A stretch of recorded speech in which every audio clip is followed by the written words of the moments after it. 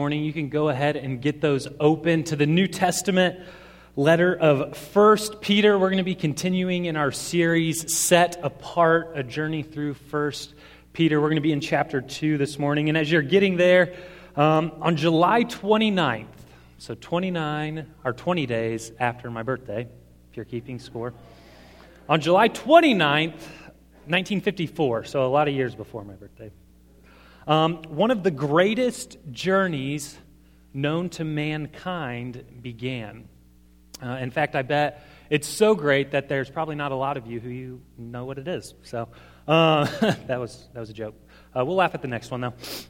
It was a group of unlikely characters tasked with one goal in mind: to save their world.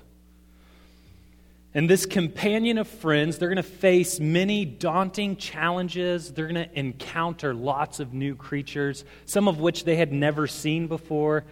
And they're going to navigate through many breathtaking landscapes. And while they journey, they'll face many obstacles. They'll have battles and wars against those who oppose them. They'll face the pride within the group that they're traveling with. And most treacherous maybe of all is that they'll have to face their own fears and overcome their own weaknesses. However, despite the difficult journey, it will end on a high note. It will take courage, it will take sacrifice, and it will take the desire for good to prevail over evil. It's an epic journey, and it's a beautiful example, I think, of the battle between good and evil. And it starts in the Shire of Middle-earth. Lord of the Rings, come on, guys. It starts with Gandalf the Grey recruiting Frodo Baggins, the nephew of the Hobbit Bilbo. And just so you know, that generic description I read, I got that from AI. So I thought it did pretty good. It's like, oh, cool. But it starts with Gandalf the Grey recruiting Frodo Baggins, the young hobbit, nephew of Bilbo, to journey toward the land of Mordor so that they can destroy the ring of power that holds its grip of evil over all of Middle-earth. But the only way that it can be destroyed is if it's tossed into the fires of Mount Doom. And if you've seen the movies or read the books are really long. I started it last January, and I'm almost done with the first one. So my goal is to finish it this January. So we'll see, though. I don't have much time left. It's a crazy adventure, and it starts with those that you would least expect. And after about 1,200 pages for the 3 books, or 10-ish hours to get through the 3 movies, it's a little bit longer if you watch the extended edition. And you mix in some determination, some struggle, some persistence, and a crazy amount of pursuit, no matter the consequences. This group, led by Gandalf and Frodo, will prevail. And at the end of that 3rd movie, they will save Middle-earth. And like I said, I think it's an incredible example. It's an incredible story. But I think it's a more beautiful example of what we're going to be talking about this morning. So if you're in 1 Peter chapter 2, we're going to be picking up in verse 11, what Tyler read for us this morning. But if you haven't been with us, if this is your first Sunday back in a couple of weeks, or if you're new or visiting, we have been going through the letter of 1 Peter for the last 2 weeks, and we'll wrap it up next week. And for the visual learners, as I was studying for this passage, I found a picture that I really liked and a picture that I figured a lot of you would really like. And so on the left, we have a mosaic of Peter found on the crypt of Peter, which is his tomb, or regarded as his tomb, at St. Peter's Church in Rome. And then on the right, this was the picture I thought you guys would like. We have Peter from the Chosen series. But we'll just keep that up there for you visual learners, just to have something to look at if you need it. But remember, as we're going through this letter of 1 Peter, a lot of scholars believe that this letter was written by the Peter who followed Jesus, one of the first disciples that Jesus called. He was a Galilean fisherman. He was young. And throughout the Gospels, he was kind of arrogant, or yeah, that's a good way to say it maybe. But He receives one of Jesus' harshest rebukes in the Gospel of Matthew when Jesus tells him to get behind me, Satan. It's the same Peter that wrote this letter that we're going to be looking at, who gets out of the boat confidently, but ends up sinking because of his doubt or his lack of faith in Jesus. It's the same Peter who denied knowing Jesus 3 times on the night that Jesus was betrayed. However, his story doesn't end there, and I think that's hopeful for us today. We know that Peter will later get reinstated by the resurrected Jesus after he comes back from the dead. And afterward, when Jesus ascends into heaven, Peter will become a prominent figure in the first church in Jerusalem. Later, he'll help lead the church in Antioch. And if you flip to chapter 5 in 1 Peter, you'll notice towards the end that Peter refers to himself as now being in Babylon, which was his way of saying that he was in Rome. Rome was the new Babylon during Peter's time. And we know that it's here in Rome that Peter will eventually be martyred for his faith in Jesus. But before his death and while he's in Rome, Peter is going to write this letter to a group of churches in what we would consider modern-day Turkey. So I've got a map up here for you to kind of see it. We've got Italy over here, if you're familiar, and then this is kind of the region that Peter was writing to. So in those first couple of verses, it says, to the church communities in, where is it? Pontus, Galatia, Cappadocia, Asia, and Bithynia. And like I said, that's modern-day Turkey for us, if you're kind of following. Here's Egypt down here, Palestine, Jerusalem. You can kind of see that.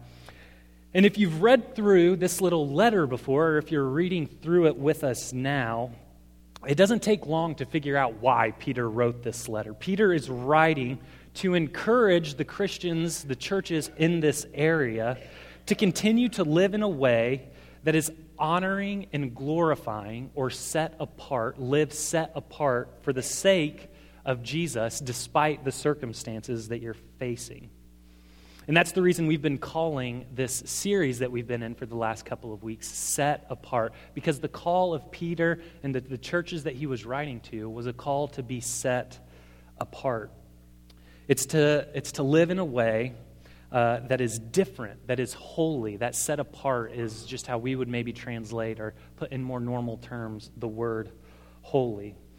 And so picking up in chapter 2, verse 11, where we're going to be starting this morning, Peter says this, "Dear friends, I urge you, as foreigners and exiles, to abstain from sinful desires, which wage war against your soul." Verse 12, "Live such good lives among the pagans that though they accuse you of doing wrong, they may see your good deeds and glorify God on the day that he visits us." Peter is calling the followers of Jesus to live by a different standard than those around them, even in the face of the circumstances that they may be facing.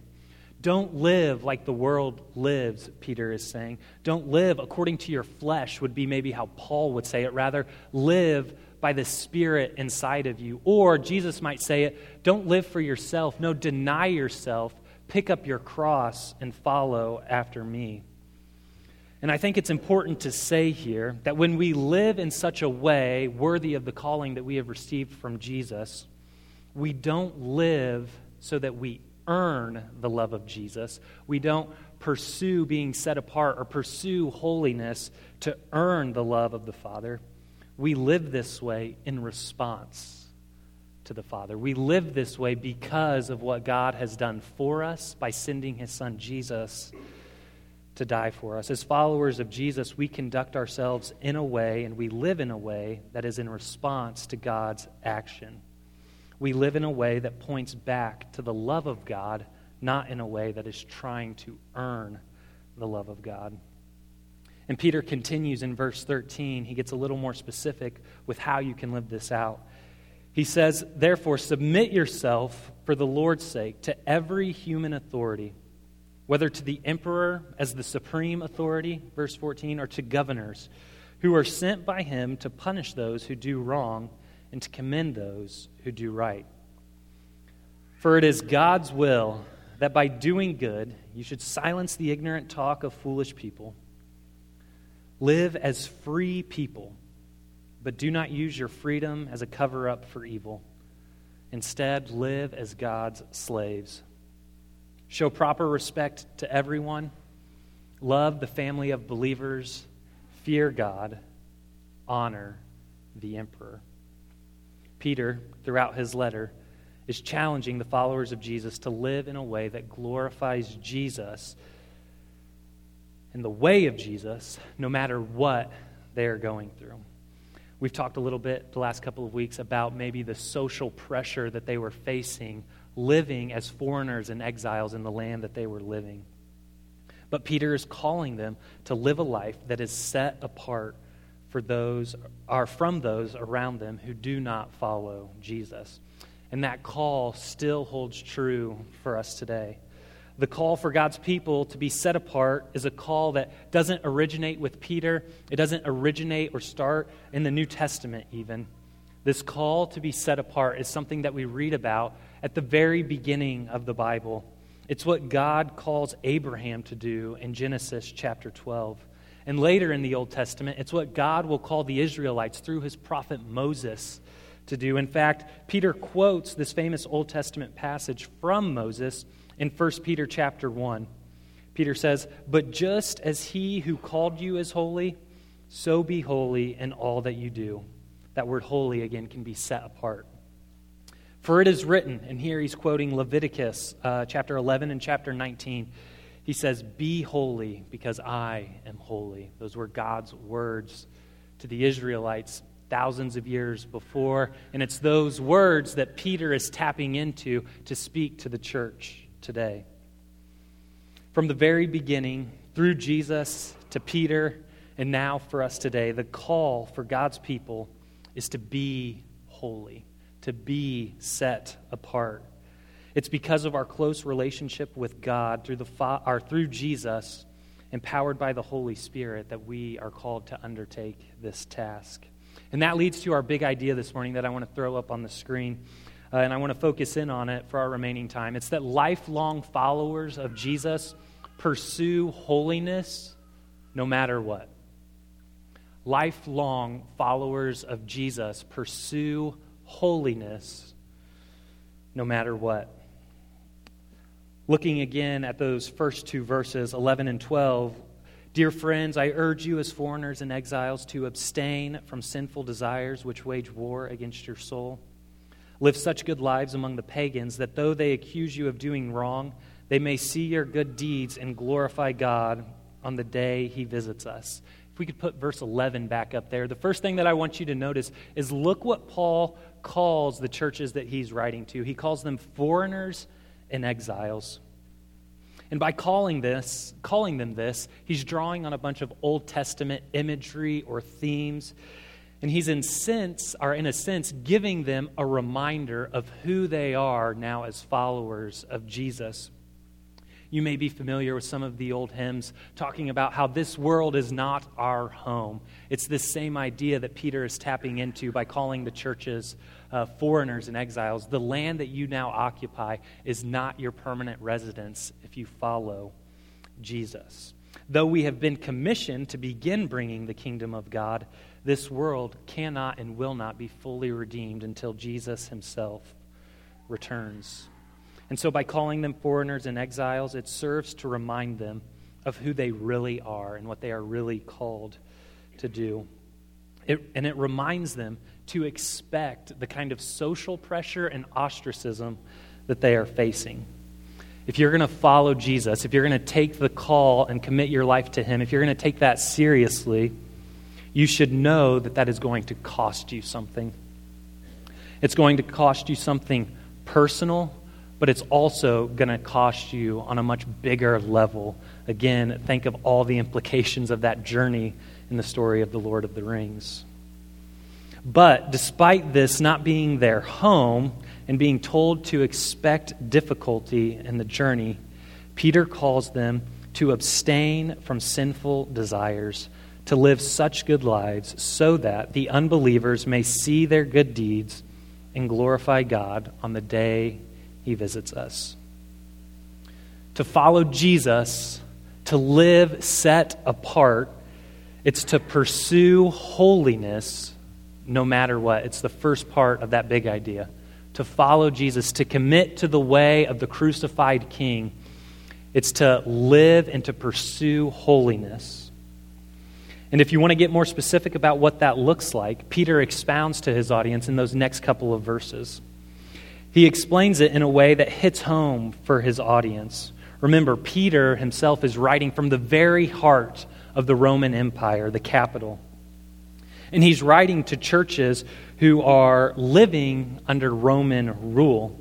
And at this point in history, Rome isn't too fond of the way of Jesus. In fact, if Peter did indeed write this letter, it would probably be less than a decade later that he will be martyred by Emperor Nero for his faith and his proclamation in the statement that Jesus is the real king, not Caesar. But despite their circumstances and their place on the timeline of world history, Peter commands the churches to submit themselves to those in charge. Submit yourselves to the emperor, to the governor. Pursue holiness no matter who's in charge.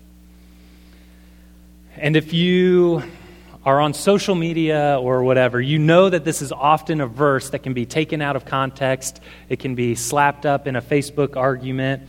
And I'm sure that's nothing new, and I'm sure that will be something that continues to happen. And while Peter does absolutely command us to submit ourselves to those in charge, we have to read that verse within the context, not just of his entire letter, but within the entire canon of Scripture. We cannot treat the Bible, we cannot treat the Word of God as this spiritual grab bag of one-liners that we toss on our bumper stickers or we post on our social media profiles to promote our way of thinking or our way of life. If anything, I think within the context of his letter, I think what Peter is really saying points back to this idea, this big idea of pursuing holiness, like I said earlier, no matter who is in charge. To follow Jesus, to live set apart, to pursue holiness, it's a call that we can engage in no matter the world around us. And when we pursue the call to follow Jesus, when we take that seriously, we live lives that are set apart from our neighbors, from our coworkers, from those around us, and we silence the foolish, Peter says. And so we strive to live in a way that demonstrates the holiness of God, even if it's in a context where everything going on around us is everything but holy. And it reminds me of a sermon that Jesus preached that Peter had a front row seat to in Matthew chapter 5, the Sermon on the Mount. Jesus says this. He says, "You have heard that it was said, eye for eye and tooth for tooth. But I tell you, do not resist an evil person. If anyone slaps you on the right cheek, turn to them the other cheek also. And if anyone wants to sue you and take your shirt, hand over your coat as well. If anyone forces you to go 1 mile, go with them 2. Give to the one who asks you, and do not turn away from the one who wants to borrow from you." Pursue the way of Jesus. Pursue holiness. Pursue being set apart no matter what it may cost you. And so as we wrap up this morning, I want to give us some encouragement and I want to give us an action point that we can take home. It's been a cold and snowy week, right? Yeah, amen. It's been a cold and snowy week. Kids, you had one normal day of school this week, Thursday. That was it. Parents, you're probably like, I can't wait for school to come back. And you know, earlier last week, it was saying it might be in the 50s this week. I just looked earlier. It's not looking like that. It may be in the 40s, but we're supposed to get some freezing rain and a bunch of stuff. But am I saying, is this approval from God or not? Something you got to wrestle with up here. I'm going to keep trotting forward and trust the work I've been doing. But these signs of warmer weather, they inevitably bring hope with them, right? It's hard to not look forward to what warmer weather comes when we kind of get a tease of it, especially in the middle of January. But again, even if it does, for some miraculous reason, get into the 50s this week. Remember, it is Indiana, and it might be back to the negatives the next week. So, don't get too hopeful. Winter always gets one last, punch when we least expect it. But like I said, we can't help but look forward to the things that come with warm weather. Things like mowing your yard, if you enjoy that. In fact, I was just standing at our back patio looking out this week. It's all snow-covered. Our garden boxes are snow-covered. Our backyard, that's small backyard. And I told Hannah as I'm sitting there, she's working in the kitchen, I was like, I'll be out there mowing before you know it. And I might, but a lot comes with warmer weather. Mowing your yard, longer days. I get very upset when it's dark at 4:30. Longer days. Swimming pools. I like swimming and being outside. I like cookouts more, though. I like hamburgers and hot dogs and brats and smoked meat, something that you do a lot more in the summer. And inevitably, one thing that the warmer weather brings, especially for our region, for our context, and something that Hannah and I enjoy doing, is gardening, or for some of you in the room, for farming. Warm weather is obviously the better time to farm. Unfortunately, our anniversary is in May, and I booked us a trip for our 5-year anniversary in May, and one of the first things we said was, well, we're either going to have to start our garden early or we're going to have to start it late this year. We'll figure it out, though. That is our problem. But when it comes to gardening, or when it comes to farming, I think there's something deeply similar to this idea of pursuing holiness no matter what, that we can find is deeply encouraging this morning. When you want to grow a plant, you want to grow that beautiful green bell pepper for your salad, you have to prepare the ground. The ground right now is not prepared. It is frozen. Do not plant your green peppers. I don't know. I don't have a green thumb, so I shouldn't say that for sure, but I'm going to assume I shouldn't plant my bell peppers right now. I'm going to assume I should wait until it's warmer, when the ground is ready. Then, once the ground is ready, you plant the seed. Then, once it's planted, you cultivate the ground, you take care of the plant so that it lives in an environment where it can grow and produce. And if you do this on a manageable scale, like a garden, the variables become less and less. You can pull weeds, you can protect your plants from predators. But if you do it on a larger scale, the farmer knows that there is only so much that they can control. There's only so much that they can do ahead of time, during, and after, before nature just sort of takes over. The farmer can't force the seed to germinate. They can't force the sun to shine. They can't force the rain to fall. And if the farmer wants a good yield, then there has to be a mutual dependence that God will provide. But depending on God does not excuse the farmer from still doing his work, like plowing, planting, fertilizing, and cultivating. In essence, you can think of this relationship between the farmer and God as a mutual partnership. God allows the harvest to be fruitful. He honors the work of the farmer. God will not do what the farmer is supposed to do, and the farmer cannot do what God is supposed to do. And the same is true for us as followers of Jesus when it comes to this idea of pursuing holiness. There's things that only God can do, and there's things that we are called to do. I love this quote from the author Jerry Bridges. He says, "No one can attain to any degree of holiness without God working in his life. But just as surely, no one will attain it without effort on his own part. God has made it possible for us to walk in holiness, but he has given to us the responsibility of doing the walking. He does not do that for us. Our pursuit of holiness, no matter what, our desire to fulfill the call of Peter, is what I would call a joint venture. And as we wrap up this morning, I think there's one place where we can all agree to start when it comes to this idea of pursuing holiness, no matter what. And before I do the big reveal about what that is, I've got one question. What is one thing that gets in the way of your pursuit of holiness? What is one thing that gets in the way of your pursuit of holiness? Are you too busy? Is your schedule too filled? Are you too tired?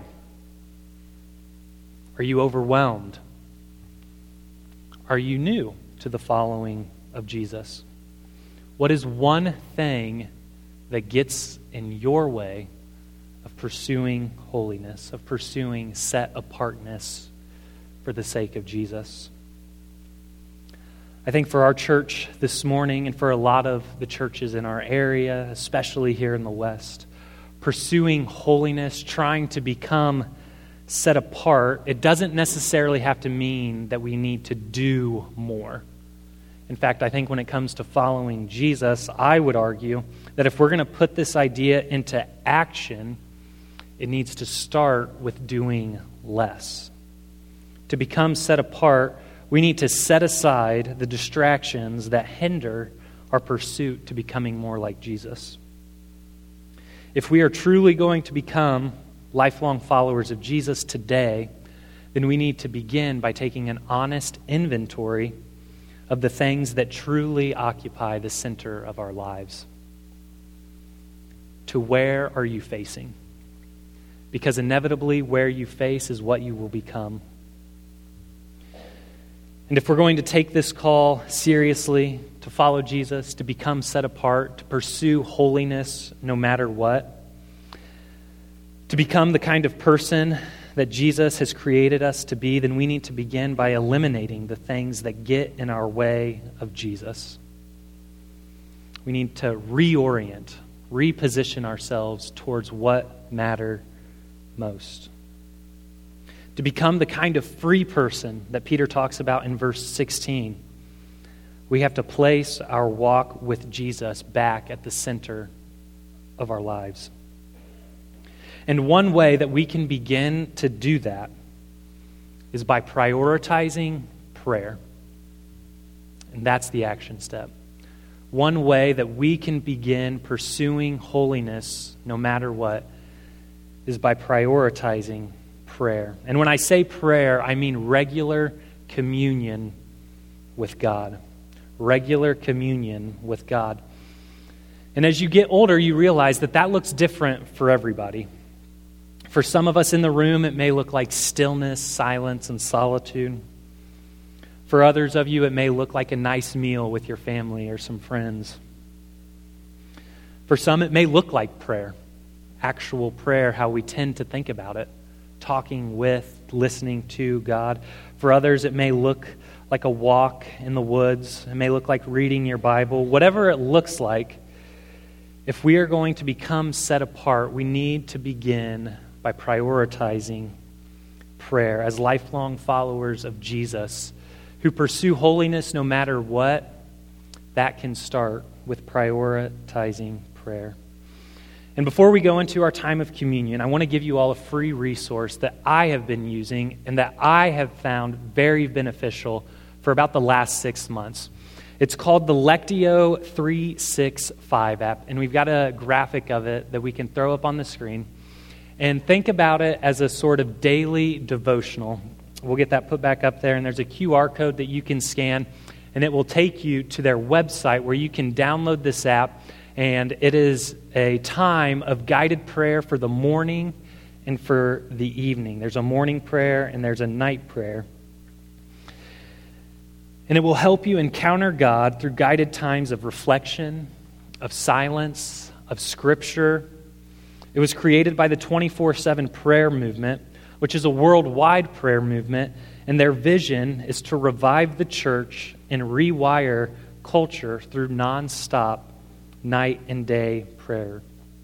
All you have to do, you go open up your app store, you can scan the QR code, search for Lectio 365, and when you open it, I'm encouraging you to open that up once it gets downloaded. You'll see that there's a morning prayer, there's an evening prayer. Thumb through those. Each prayer time, it comes with an audio file, so I like to listen to them. That way it forces me to slow down. I can't just read through it, take 2 minutes, close it, and move on to the next thing. I don't think I've ever done one that's been longer than 13 minutes, and the evening prayer ones are even shorter than that. They're usually 5 to 6 minutes. But it helps you slow down, and it helps you refocus, to reorient yourself, to put back at the center of your life what is most important. It will help you on that journey to pursue holiness. Let me say our big idea again this morning. We'll leave that up there. As lifelong followers of Jesus, we are called to pursue holiness no matter what. And that can start with prioritizing prayer. And so as we enter into this time of communion, I want to read you a quote from Ruth Haley Barton. She's one of my favorite authors. She says this. She says, "Your desire for more of God than you have right now, your longing for love, your need for deeper levels of spiritual transformation than you have experienced so far is the truest thing about you. It is your desire for God and your capacity to reach for more of God than you have right now that is the deepest essence of who you are." And as we sit for a couple of moments in silence and as we reflect on the God who loved us so much that He sent His one and only Son, Jesus, we remember that the partnership between us and the Father does not have to end at the cross of Calvary.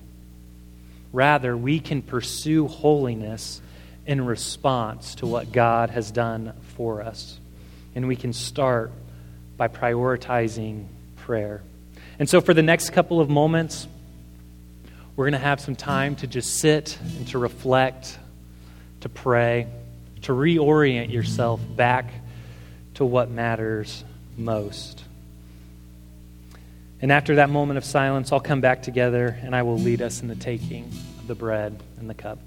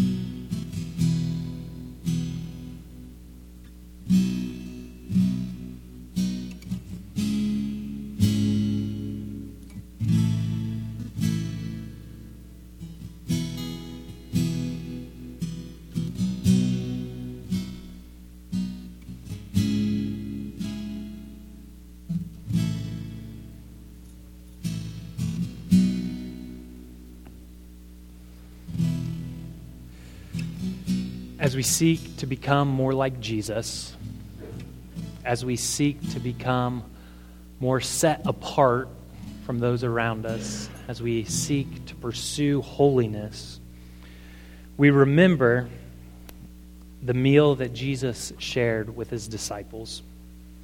We remember the meal that He shared with Peter. And we remember that Jesus took the bread and He broke it, and He gave thanks to the Father in heaven, and He said, "This is my body, broken for you.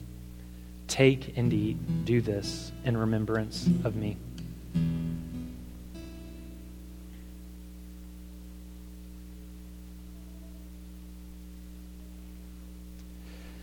And in the same way, He took the cup, and He blessed it, and He passed it to His disciples, and He said, "Take and drink. This is my blood poured out for you."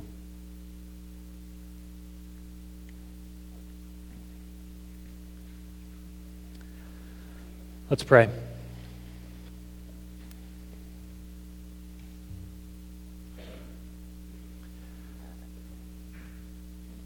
Father, thank you.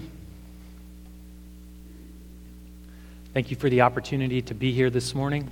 Thank you for guiding us here and bringing us here. I pray that we would leave here with our cups filled,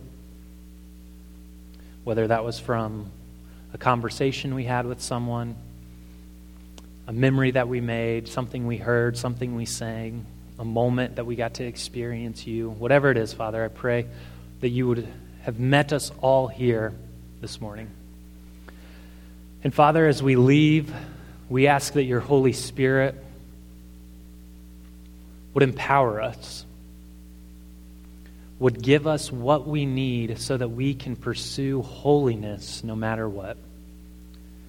We ask that your Holy Spirit would fall fresh in our lives today, tomorrow, and for the rest of the week so that we can be the kind of set-apart follower that you have created us to be. May we not grow tired or weary of you, Father, and when we drift away, may you give us the gentle nudge to turn back to you. We love you, and we pray all of this in the name of Jesus by the power of the Holy Spirit. Amen.